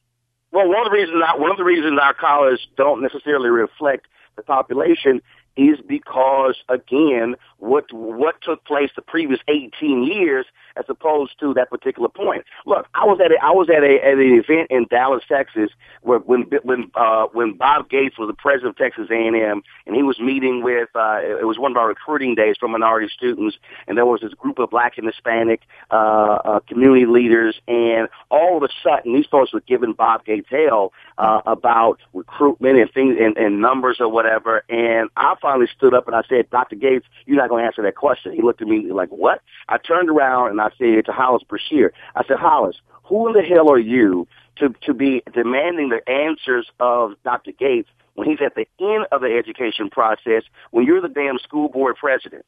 I said, so if you are not churning the students out in Dallas Independent School District, I said, so what is your point here? Whole room just got totally quiet because I was demanding a level of accountability, and that's part of the problem that we have. We don't want to own up to what happens between K through 12. No, I agree, Roland. That's what we need to be talking about. But people like Bruce Shepard at Western Washington University are trying to fix that at the college level, and I think they're doing so, again, arbitrarily. I mean, if the goal is to reflect the general population, well, I think it's pretty great that we have all Black colleges. I think it's pretty great that we have all girls colleges. I think we should keep those. You know what? I kind of disagree. Here's again, though. I always go back to what's the second question behind the statement. So the university president stands up and makes that particular point. I wonder if, and again, I don't have the answer because we had an opportunity to ask him. Yeah. Here's what I would want to know from him. One, is there a real recruitment effort on the part of the university when it comes to minority students? In terms of who are they reaching out to? Who are they trying to go after? Because I've had other presidents come in and they go, man, I don't have a real recruitment effort here. I don't have any concerted effort to actually recruit minority students here.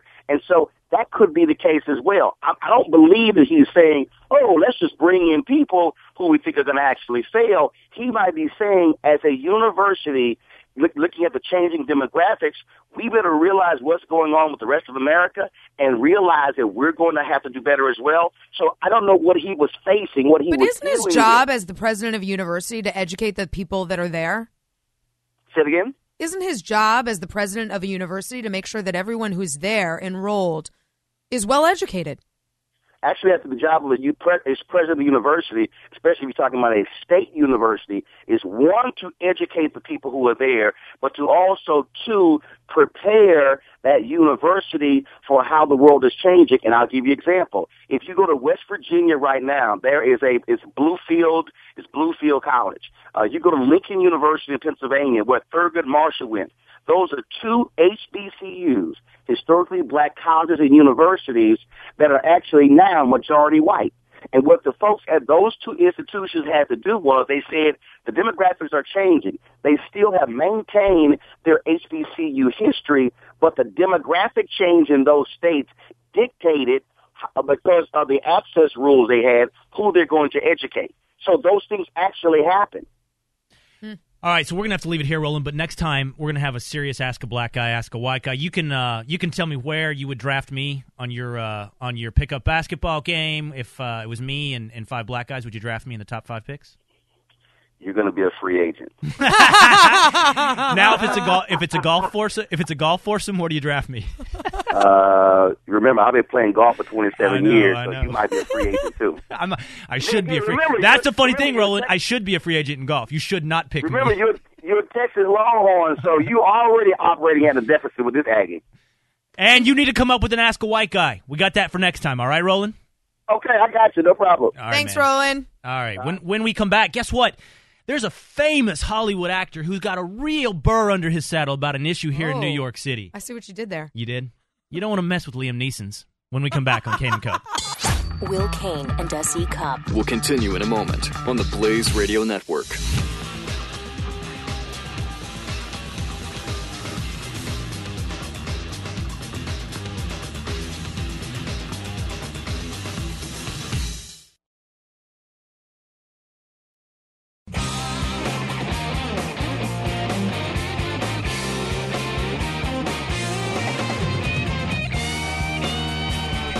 (888) 900-3393.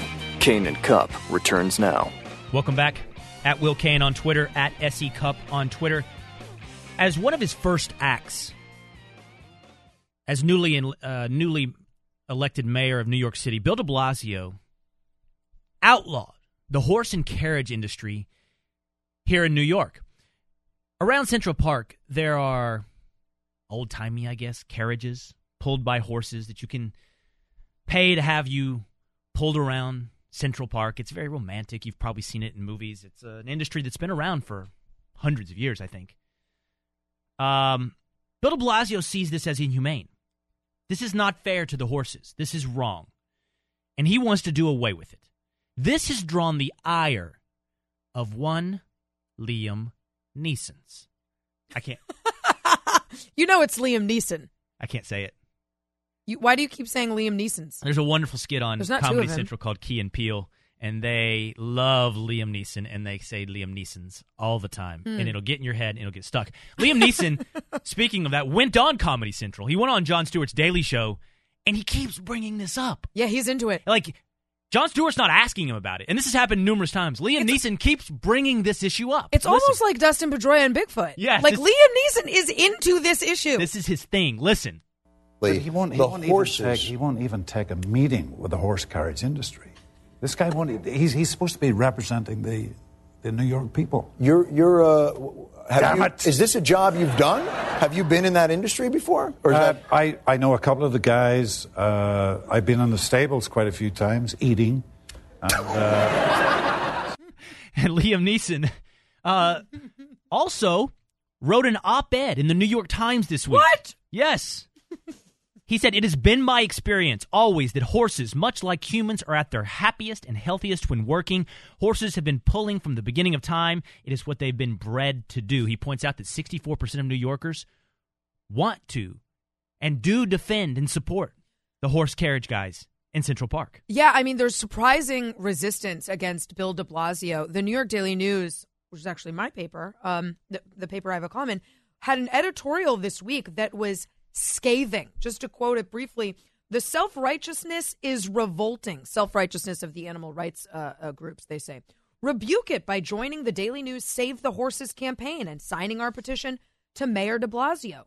No one gets to do what these extremists are proposing. No one gets to throw people out of lawful jobs in pursuit of a social goal, no matter how brightly the aim burns with missionary zeal." Bill de Blasio has drawn the ire of the New York Daily News. He's drawn the ire of Liam Neeson. He's also drawn the ire of the horse and carriage industry. Well, of course. Specifically, these guys standing out in Central Park ready to give you a ride. So what did S.E. and I do? Well, we went and talked to those guys. Obviously. What did they think of Bill de Blasio? What did they think of Liam Neeson? Oh, that's important. That's what we want to talk about. That's what we're going to tell you about. That's what you're going to hear when we come back on Cain and Cupp.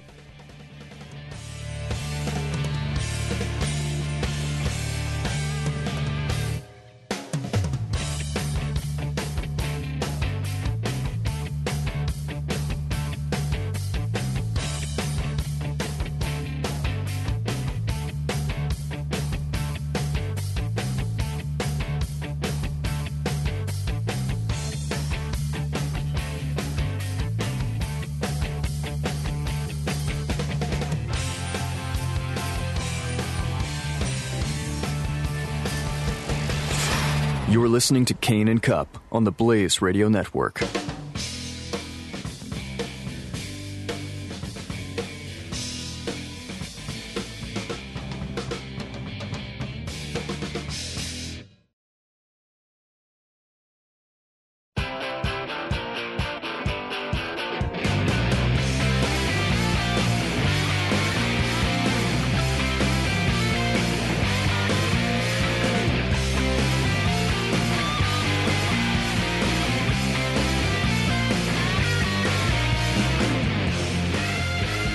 I don't know who you are.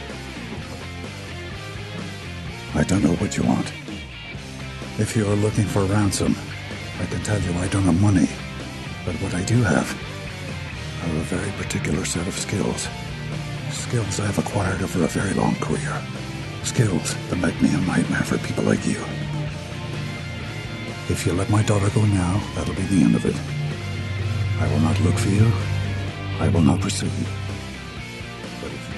So good. So good. You know, I recently saw Taken on a Plane. You saw it nonstop. Well, it's Taken on a Plane, but yeah, I saw it. I saw nonstop. Don't mess with Liam Neeson. You don't. When are people going to learn? Stop messing with Liam Neeson's. Yeah, don't let the scar fool you. Bill de You Blasio. do not mess with Liam Neeson's. Bill de Blasio is going to be the next to learn. That he's got a certain set of skills. That's right. And among them is writing op-eds in the New York Times, where this week Liam Neeson points out that these horses in Central Park, the horses that Bill de Blasio wants to put out of work, work 6-hour days, get 5 weeks of vacation. That sounds awesome. Liam Neeson, writing the New York Times, taking on Bill de Blasio, says, in 30 years, only 4 horses have been killed in traffic accidents. Huh. Liam Neeson has it out for Bill de Blasio and his attack on the horse and carriage industry. So we decided to take it to the streets. Essie and I, this week, said, let's go ask the people in the crosshairs. Because we're diligent. We are here for you to get the real answers. Did Liam Neeson go out there into the street? I don't know. Maybe he did. I don't know. But we did. So did we. And this is what we asked the horse and carriage guys, starting with this. Let's play clip number 10. Who's your favorite actor? Leonardo DiCaprio. It's not Liam Neeson? No. Come on, man. Oh, Liam Neeson absolutely Liam Neeson. He is the best actor. He's the. Why do you like Liam Neeson so much? Because I like. Come on, I like action movies. So first of all, the horse and carriage guys could have been panelists in the Game of Bros. You didn't notice it at the time, and I don't know if you noticed it in the clip, but the peanut gallery on that interview, one of the other horse and carriage drivers, answers the question for the other one, talking about you. Why do you like Liam Neeson? Yeah, because she's hot. Yeah, he wasn't heard the first time. He had to say it twice. Happy to help. That horse and carriage driver had the nerve to say Leonardo DiCaprio, and he was attacked by the rest of them. Well, yeah, what did Leonardo DiCaprio ever do for horse and carriage drivers? Nothing. Nothing. And was he in Taken on a Plane? No. Right. No, he wasn't. So what did they think about Bill de Blasio? Let's play clip number 7. What do you think about Bill de Blasio? Well, I can't curse on this, right? So, well, people understood that he's not a normal person. He's a kind of idiot. Because they got the votes because he's white and he has a black wife and there was nobody else. And they just chose him because there was nobody else as a serious... There was Anthony Weiner. He wasn't very serious because he got that, the tapes came out and he wasn't very serious. So he was the only very serious, candidate. So that's why they chose him. They didn't know what kind of person he is. Now people start. What about Christine Quinn? Yeah, kind of he has also, he's a lesbian. So that's another problem. I think I have a new nomination for American Pundit. Maybe not totally informed. Maybe not totally informed. Christine Quinn, he is a lesbian. True, that's true. She is a lesbian. Anthony Weiner, the tapes. Right. I didn't see any tapes. That would have been for a different kind of election. Saw a lot of photographs. Right. No tapes. And Bill de Blasio, he is an idiot. He's not normal. He's not normal. He's not a normal person. I wonder if that cuts Bill de Blasio deep, on a deep level. He's lost the horse and carriage vote. Well, that's for sure. We've got more. I mean, there's more. Let's go to cut number 7. That was 7. Play 8. Let's go to cut number 8. Do you think Bill de Blasio has ever been on a horse? As I know, he told that he got a carriage ride. I don't know. Maybe he did. I don't know. I wasn't here. I didn't see him. I would recognize him. That's such a different type. What do you mean? What does that mean? Different type? He's too big. He's too big. Too big and too probably like a cartoon character. This guy's full of hot sports opinions. He's too big. He's a different type. Well, now he's gone into he's explaining why he thinks of him as not normal, and why he would recognize him immediately. He's too big. Right. Let's go to clip number 11, please. Not because of the horse things, and he started to support us, and I really liked that. I really appreciate him. Yeah. Because also he made movie in my country. What movie? The Taken 2. Taken, right? Yeah. What's your country? The Turkey.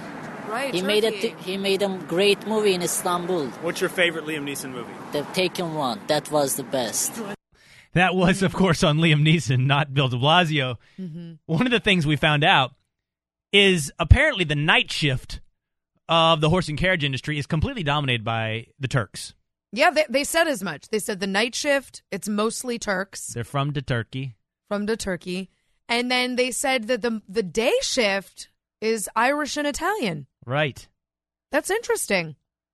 Who knew? We learned so much on the streets asking these guys about their industry. And There's I know more. They said, for example, that they believe Bill de Blasio is a communist, in addition to being not normal. Yeah, we have that. That's cut number 9. Oh, Go. let's hear it. What do you think of de Blasio? He's a communist. Oh, where are you from? Turkey. Turkey, okay. Why is Bill de Blasio a communist? Because he got so extreme thoughts, and everybody knows he went to Cuba, something like that, whatever. Everything is on the New York Times and Daily News, everything. Yeah, he went to Cuba. It says it in the New York Times. It's true. Well, he did go to Cuba. He honeymooned in Cuba. Yeah, communist. He went to Nicaragua and joined the Sandinistas. I'm not arguing with this guy on this. Communist. I think he is a communist. Everybody knows from the talks. He's a communist. From Detox. From the talks. Well, there you have it, Bill de Blasio. You not only incurred the wrath of Liam Neeson's, you've also incurred the wrath of the horse and carriage industry. John, what do you have? You have a question? What's wrong? I want to know, are these guys voters? So I asked one if they voted in the last mayoral election. He said no. Oh, so their wrath doesn't matter. Well, and I asked another, what next? What next if he bans the horses? And he says, well, I'll just go to court. So I think, there is recourse for them. And I think, what did they say? There's something like 300 of them? Yeah, and something else. We said, what would happen to your horses? What happens to these horses, right? And they point out, we take care of these horses. These horses have a good life. He said they'll go to the slaughterhouse. They will go to the slaughterhouse if they're not employed here. I've heard that. They don't just go to the farm and hang out. Yeah, many of these horses are saved from slaughter to come and be carriage drivers in Central Park. I can't imagine tourists taking pictures of those electric cars the way they do with the horses. That's Bill de Blasio's plan, to replace the horse and carriages with old-timey, Model T-looking, clippity-clap electric cars. I know I should be paying more attention to this, but with the new electric cars, is that going to have the same number of jobs in New York City as the horse? Well, not for horses. No, but I mean, a lot of horses will be out of work. For people. I don't know, 300 new electric car drivers. Well, as the Daily News says, no one gets to instruct a working man or working woman that they'd be better off switching careers to an occupation that has a stamp of approval issued by those of a higher moral order. That or start over on the unemployment line. There are real questions here. Real questions about unemployment, about morality, for some, I guess, about animal rights. But it's actually really pleasing to see so many people on the side of the horses in this city. Including a man with a very specific set of skills. Including Liam Neeson. Skills that helps him with people like you. Take that, Leonardo DiCaprio. When we come back on Cain and Cupp. You're listening to Cain and Cupp on the Blaze Radio Network.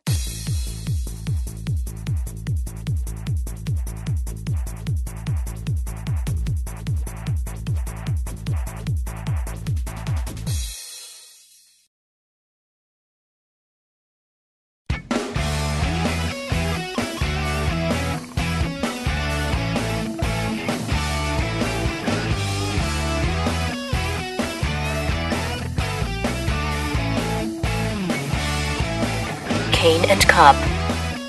Welcome back. I'm Essie Cupp. I'm Will Cain. Will, you have young kids. I do. I know they're tech savvy. They are. Yeah, I know. And they're young, right? 6 years old and almost 3. And they can work an iPad and do all that stuff. It's amazing. Can't believe it. Swipe, type. That's crazy. Negotiate Netflix. Would they know what a VHS cassette tape is? Absolutely not. A DVR? A VCR? Absolutely not. They would have no idea what that is. They've never encountered one in their life. That's amazing. I mean, we obviously grew up with that technology. Absolutely. Yeah. That was part of our childhood. I remember taping stuff off of television. Totally. Oh, my God. I did the same thing. Yeah. Like my favorite, ER was going to be on, and so I would tape it.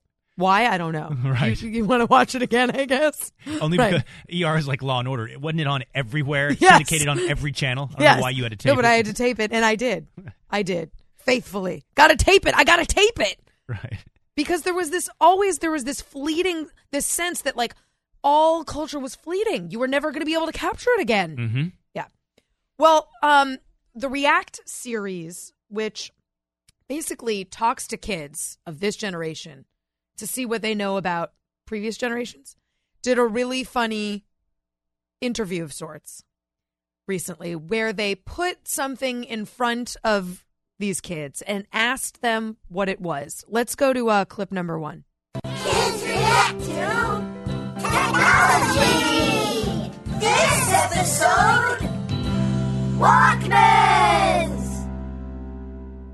We're mixing it up on you again. Okay. You're not watching a video. Oh no. I'm so scared. You're reacting to this. Oh, what phone? Oh, what is this thing? I have no idea what it is. What is this? I'll get what it is. What do I do? Press play? I don't know what it does. Well, first of all, let me ask you this because I haven't seen it. Did they have headphones connected to the Walkman? No. It's just the box, and there's no tape in it either. And so obviously, it's no surprise a kid would get that and say, oh, it's a phone. No, it's not a phone. No, and they would never have encountered a cassette tape in their life. Why would they know what this is? Do you remember in our Teddy Ruxpin dolls, there were cassettes in the back that played stories? No, I never had a Teddy Ruxpin. Thank you. Okay. Why would I know that? Okay, play the next clip. Do you know what a cassette is? No. So we have a cassette. I've never seen this. Ah. Ooh, are these in the movies? What's great about it is they're also fascinated by it. It's an ooh. What do you think she meant by are these in the movies? What is this contraption? Maybe she has some picture in her mind of a reel-to-reel movie projector. Something. Ooh. So, but it's funny because to answer your earlier question, they are never given the headphones. So they still don't ever really understand what this thing does. Because without the headphone, how do you listen to it? They were really fascinated.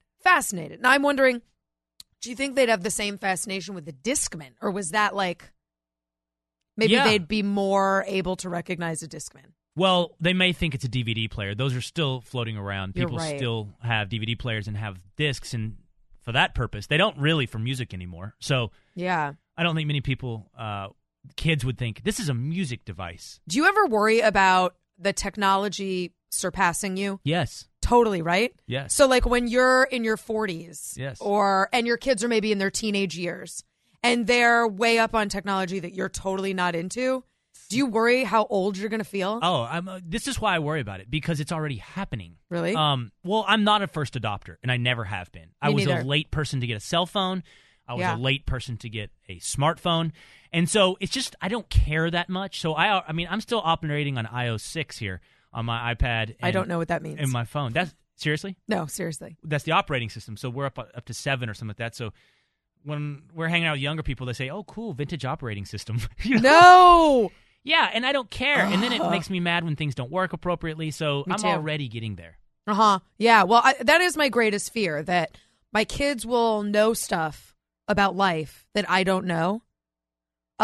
Because then I'll feel just completely out of control. And I'll feel old, but also just out of control. So we're almost out of time. Do you want to do this real quickly? Do you want me to confess something to you?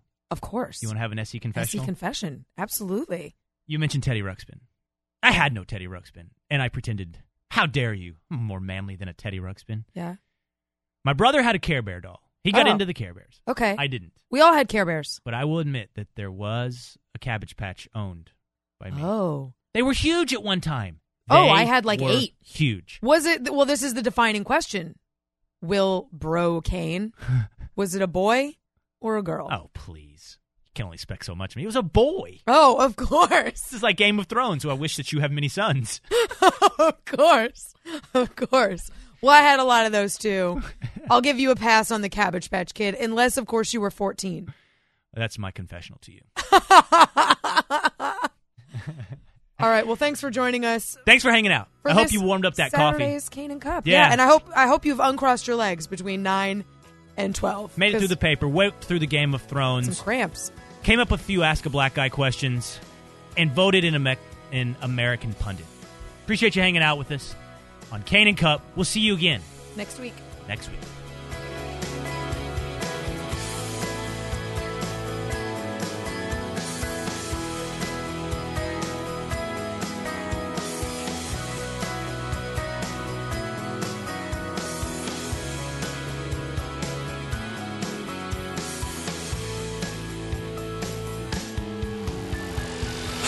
You're listening to Cain and Cupp on the Blaze Radio Network.